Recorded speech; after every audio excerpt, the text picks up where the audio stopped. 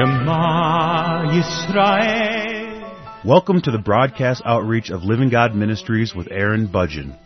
Aaron discovered Jesus is his Messiah while preparing to be a rabbi. He now teaches for several organizations and is the teaching pastor for Living God Ministries. Strongly distinguishing between the Old and New Covenants, Aaron presents the Scriptures from a Judaic and historical frame of reference.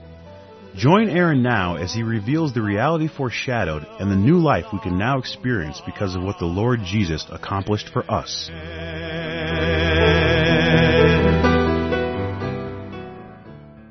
In the previous program, I was talking about Galatians chapter 1, verses 1 through 5, and what I mentioned at the end of the previous program was that it would be a really good idea to listen to the programs that I've already produced on forgiveness, the will of God, prayer, and our identity in Christ.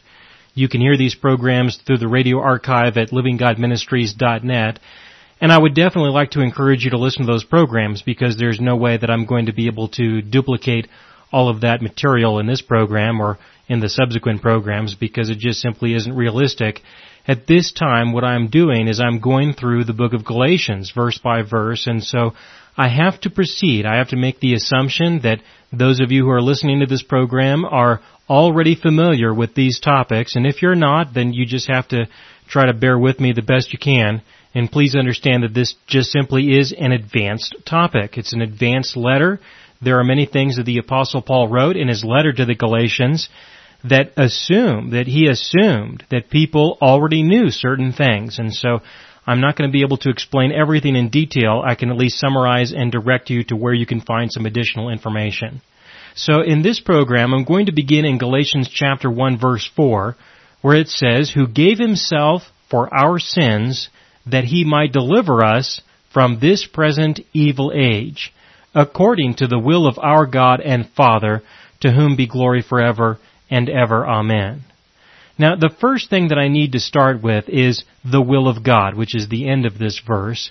I need to talk about the will of God for just a moment, because if we have been delivered from this present age according to the will of God, you need to know what the will of God is in order to appreciate what he means when he says that we have been delivered from this present evil age.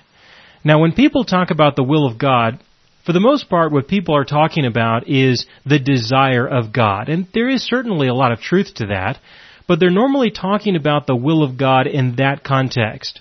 And sometimes I refer to the will of God in that context as well. There's nothing wrong with that. It's just that you can easily miss out on the real importance of understanding the will of God in a different context. The will of God in this different context was described well in Hebrews chapter 9, verses 15 and 16, where he described the will of God as an inheritance that we receive as a result of his death. And I believe that that is what the Apostle Paul is referring to here.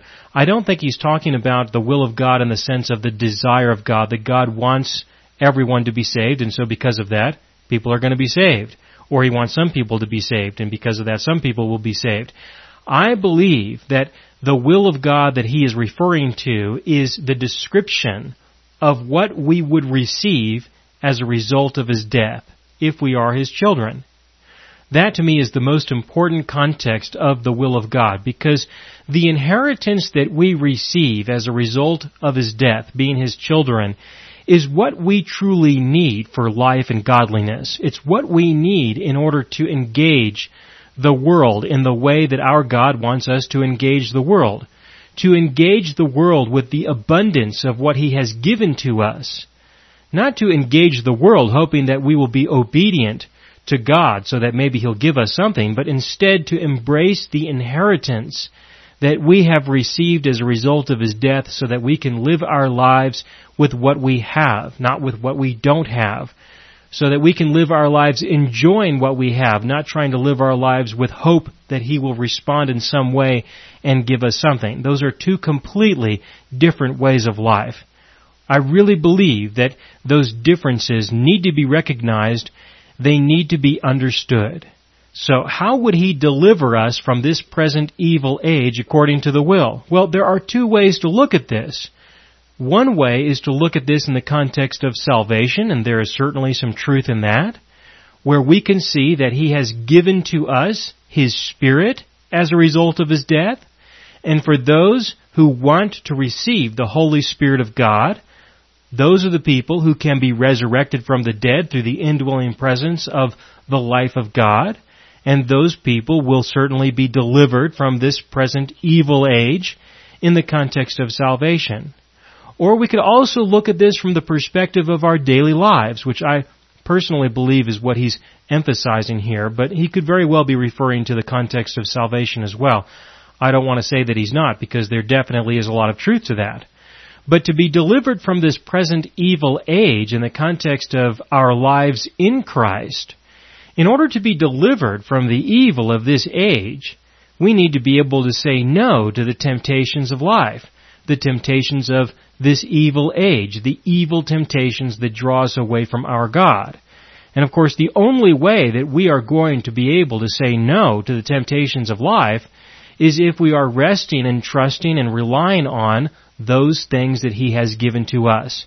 I'm referring specifically to His love, His acceptance, His understanding, the purpose that He gives us being His children. These are things that we need and are only available through the will of God, through the inheritance that has been given according to the will that went into effect after He died. And so in that sense, we are delivered from this present evil age, because when we are resting in His love, then the false advertising of this evil age, that if you engage in sin, then you will feel as though you are loved, no longer has the impact. It does not have the same temptation or the magnitude of temptation, because we know and we are resting in the true love of God. And so that's one way that He delivers us. And so I wanted to mention that in one sense we can be delivered in the context of salvation, but we can also be delivered in the context of the temptations of life, the temptations to sin that we struggle with. Now, this, of course, is only possible because of forgiveness. That's what makes all of this possible. The only way that we can possibly have a relationship with our God is if He resolves the sin issue in such a way that it will never be an issue between us and our God ever again. So that's why it's so important to understand the beginning of verse 4 in conjunction with all of this, where He said, who gave Himself for our sins. He died for our sins, and we know that the teaching that the Apostle Paul presented was that Jesus died for the sins of humanity to the extent that there is no sin that is held against anyone anymore. Except, of course, the sin of unbelief, the sin of rejecting the Lord Jesus as the Messiah. There's nothing He can do with that. But in the context of the complete forgiveness of sins, He forgave our sins so that He might deliver us from this present evil age. And the reason why He says so that He might is because He might not. That's a very important word that's found there in verse 4, so that He might. He might deliver us, but that doesn't mean that He automatically will necessarily. Sometimes people make the assumption that He will. Just because He forgives you, then that means He's going to deliver you as well. But that is not necessarily the case. Now, this is going to sound a little bit awkward, because there are many people who believe that forgiveness is salvation. And if you believe that, then of course this should sound awkward. Because when a person believes that forgiveness is salvation, well, then you should be delivered from this present evil age. That is your deliverance. If you are forgiven, then you are delivered. I believe that forgiveness is what makes salvation possible, but that forgiveness in and of itself is not salvation. And what I mean by that is that when Jesus died for the sins of the world, He died for the sins of the world, everyone in the world. And in the world, there are two different classifications of people. There are those who are saved, and there are those who are lost. But everyone is forgiven. Now, the reason why I can say that is because I believe forgiveness makes salvation possible, but that forgiveness in and of itself is not salvation. And I will explain that in more detail in just a moment. But for the moment, just to get through this verse, what I would like to emphasize is the fact that He died for the sins of the world so that He might deliver people. He delivers people according to the will of God, and the will of God is the description of the inheritance that we have received as a result of His death.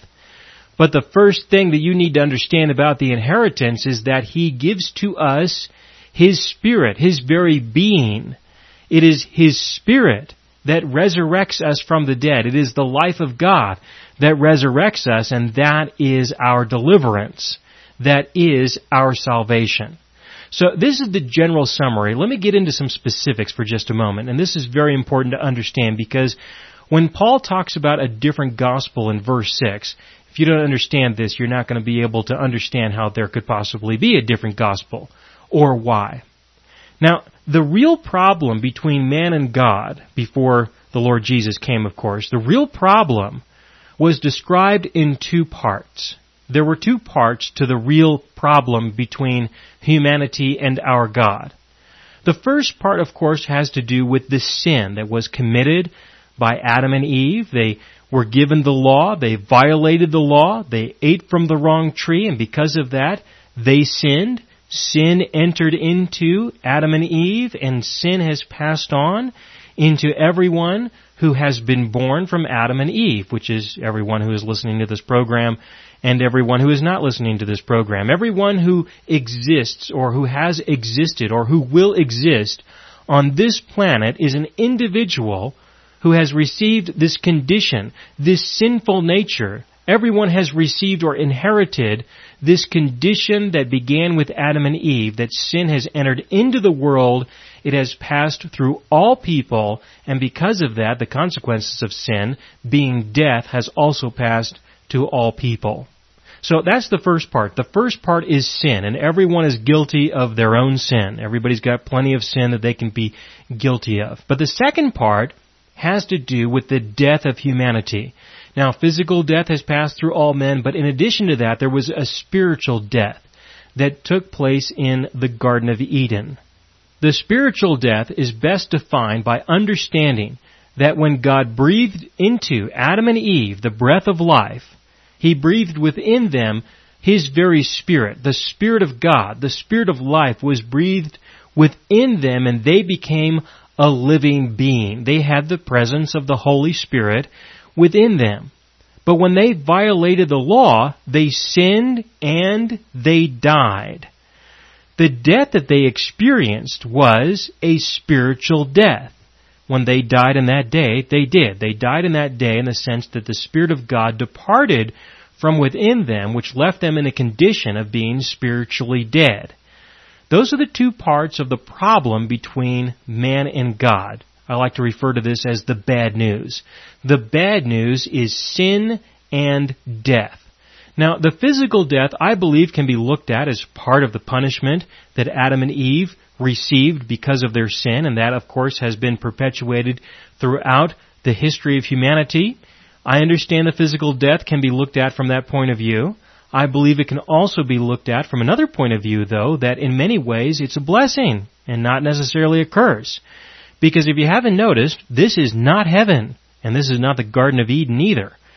The only way that you're going to be evacuated from this place is through physical death. And when you are, then you will have an opportunity to enter into the kingdom of heaven, or not. So this is the bad news. The bad news is sin and spiritual death. Now, the solution to the bad news is the good news, the gospel, the good news. The good news is that God has provided a solution for this problem that exists in humanity. How did He accomplish this? He did this in two parts. He did this through the crucifixion and through the resurrection. Through the crucifixion, He died for the sins of humanity. He dealt with the sin issue once and for all. He died once, and He's not going to do it again. The sin issue, the entire sin problem between man and God, came to an end when Jesus died on the cross. Now, that was a very important part of the gospel, but it's not the whole gospel. That is the solution to the first part of the bad news, which is sin. We have sin, it needs to be forgiven. Jesus died for our sins so that He could forgive our sins. But that's not the whole problem. The rest of the problem, the second part of the problem, is that we are spiritually dead. So when He dies for the sins of the world, what He gets out of that is a bunch of forgiven dead people. Again, what He gets out of dying for the sins of the world is a bunch of forgiven dead people. But they're still dead people. The second part of the bad news, of the problem that resulted from the decision of Adam and Eve, that still needs to be resolved. How do you deal with the death of humanity? How do you deal with the absence of the Holy Spirit within God's creation, within the people? How do you solve that problem? Well, He solved that problem by resurrecting from the dead. He resurrected, and then, through His resurrection, He sent to humanity the Holy Spirit that was lost in Adam, and He has offered to humanity the Holy Spirit as a free gift. He's offering that gift freely. So everyone has been forgiven, but not everyone has been resurrected. A person will only be resurrected, they will only be made alive spiritually, if they will receive the free gift of the life of God. And when they receive the free gift of the life of God, referring to the Holy Spirit of God, then because there is no sin that has been left unforgiven, there is no sin that will cause the life of God to depart from within humanity ever again. And so the life that you will receive will be an eternal life, an everlasting life. So Jesus died for the sins of humanity, so He can offer to humanity eternal life, everlasting life. And this is what is offered as a free gift. Forgiveness has already been given to everyone. Everyone is forgiven. But you will not be saved. You will not be delivered until you are resurrected. Only then will you be made alive, will you be made into a child of God, will you be the recipient of His inheritance. Only then will you be able to truly appreciate and make use of the forgiveness that He has already given to you. Until then, it's practically meaningless. It does not solve the whole problem of humanity. So when you consider the gospel, you have to define what the problem is and what the solution is. Otherwise, you are not going to be able to differentiate between the different gospels that people proclaim, that people describe. You will not be able to understand what Paul was talking about when he said a different gospel. So again, in Galatians chapter 1 verse 4 it says, "Who gave Himself for our sins that He might deliver us from this present evil age, according to the will of our God and Father, to whom be glory forever and ever. Amen." So you can understand what I mean when I say that when Paul wrote verse 4, he made some assumptions about the people in Galatia, that they would have understood these things. They would have understood what he meant when he said the forgiveness of sins, when he said deliverance from this present evil age, when he said the will of God. They would have already understood. He knew what they already heard from him. He knew what they already knew, or what they should have known. And so he was able to address them with phrases that already had meaning between himself and the people there in Galatia. Now, you've got to understand this, because if you don't understand this, you're not going to understand what I'm going to say now. And that is that there are many people today who do not believe in the complete forgiveness of sins. There are many people today who do not believe in deliverance in the way that I just described. There are many people today who have no concept of the will of God being the description of an inheritance that we have received. There are many people today who deal with the same problems that the early church were dealing with, the exact same problems. The people in Galatia would have known about these things, but the people in other places, like in Jerusalem, would they have known about these things? I don't think so. Not when I look at the historical record in the book of Acts. I don't have a lot of confidence to be able to say that they all understood what Paul was talking about. So if that's the case today, if a person does not have a good understanding of the gospel today, if they don't understand these subjects that I just described, then would it be such a surprise to discover that they probably are not going to understand a whole lot about what Paul wrote here in the book of Galatians? It's not likely that a person today is going to be able to really appreciate and understand the things that Paul wrote in this letter. If they are saved, if they are indwelt by the Holy Spirit, they will probably be able to appreciate some things. But there are a lot of things that they won't, that the Lord simply will not be able to speak with them about. So I am going to be talking about these things, and if you have trouble understanding what I'm talking about when I go through these verses, again, you've got to listen to the programs that I did on the subject of forgiveness. You have to listen to the programs that I did on the subject of the will of God. And also consider listening to the programs I did on our identity in Christ, because I am going to make assumptions about who is listening to these programs. I am going to assume in some cases that you already understand those things, the content that I've described, because I am going to move beyond it and talk about the letter that Paul wrote to the Galatians to the extent that I believe he intended people to understand. Now, beginning in verse 6, it says, I marvel that you are turning away so soon from him who called you in the grace of Christ to a different gospel. Now, when he says a different gospel, I think you can now appreciate the importance of that statement, because what I just described concerning the gospel is reasonably unique. There are not a lot of people who believe what I just described. What I just explained is that the gospel has to do with sin and death, forgiveness, and the restoration of life. And that is not a very common description of the gospel. In fact, it's extremely unusual to find anyone who will describe the gospel in that way.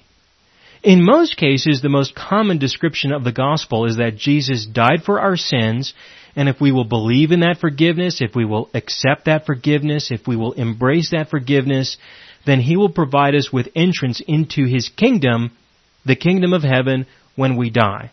But what I'm talking about is something beyond that. Sin and death, forgiveness and the restoration of life, and this resurrection happens right now so that we can live a life right now, the life of Christ right now. He lives His life within us and through us right now. And this life is something that we can experience right now up until the point when we die physically, and then will be continued in a new and different way beyond that. But if you don't understand the death and life issue of the gospel, then you probably don't have a different gospel. Not if you believe in sin and forgiveness and that you will have a place in the kingdom of heaven. If you believe that, it's unlikely that it's a different gospel. But if you take that position and then move beyond that to say that we are now to live according to the law, that we are now to live according to our repentance and obedience, it is at that point that it can easily become a different gospel. And I believe that that is very similar to what the apostles were dealing with at the time when Paul wrote this. When he wrote this, there were differences of opinions concerning the gospel. If you were to ask people back then, what's the gospel? People would give different answers. If you went to the church in Jerusalem and you asked the people there, what's the gospel? You would get one answer. And if you went to the people in Galatia or in Ephesus or in Rome and you asked them, what's the gospel? They might very well give you a different answer. So you must understand that not everybody agrees about what the gospel is. But I can guarantee you this, if you do not understand the true gospel, regardless of what other people think, if you don't have the right one, well, then you can experience some significant complications in your life. And so in the next program, I'm going to talk about these differences with greater detail. I'm going to explain the differences between the gospel in Jerusalem and the gospel that the Apostle Paul taught. I will talk about those two different gospels because I do believe that there were some greater variations throughout the world at that time, but I'm going to focus on those two, and I will show you the similarities between those two back then and the two competing gospels that I see being presented today. And so you'll have a greater appreciation for what I mean when I say that people today also can believe in different gospels. and there can be some significant risk if a person does not understand the true gospel. There can be some limitations, some complications, and there might be risk that a person may not be saved. Now, when it comes to the differences really come from the question of how do we now live our lives in light of Jesus being the Messiah, in light of forgiveness, in the light of these things. What does that mean to us now? And this is a very real question, because when a person first discovers the gospel in the sense of sin, death, forgiveness, the restoration of life, or maybe just sin and forgiveness, when a person discovers these things, then a person will normally just ask the question, so what do I do now? What does that mean now?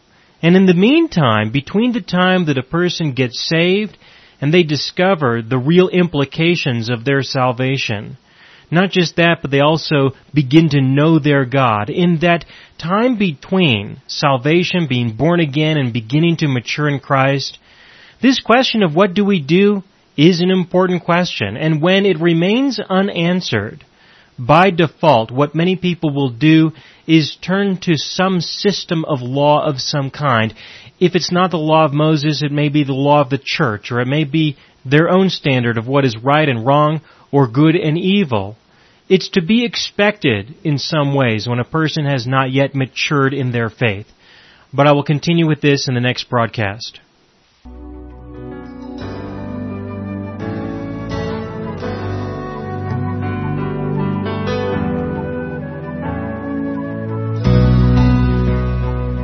You have been listening to the broadcast outreach of Living God Ministries.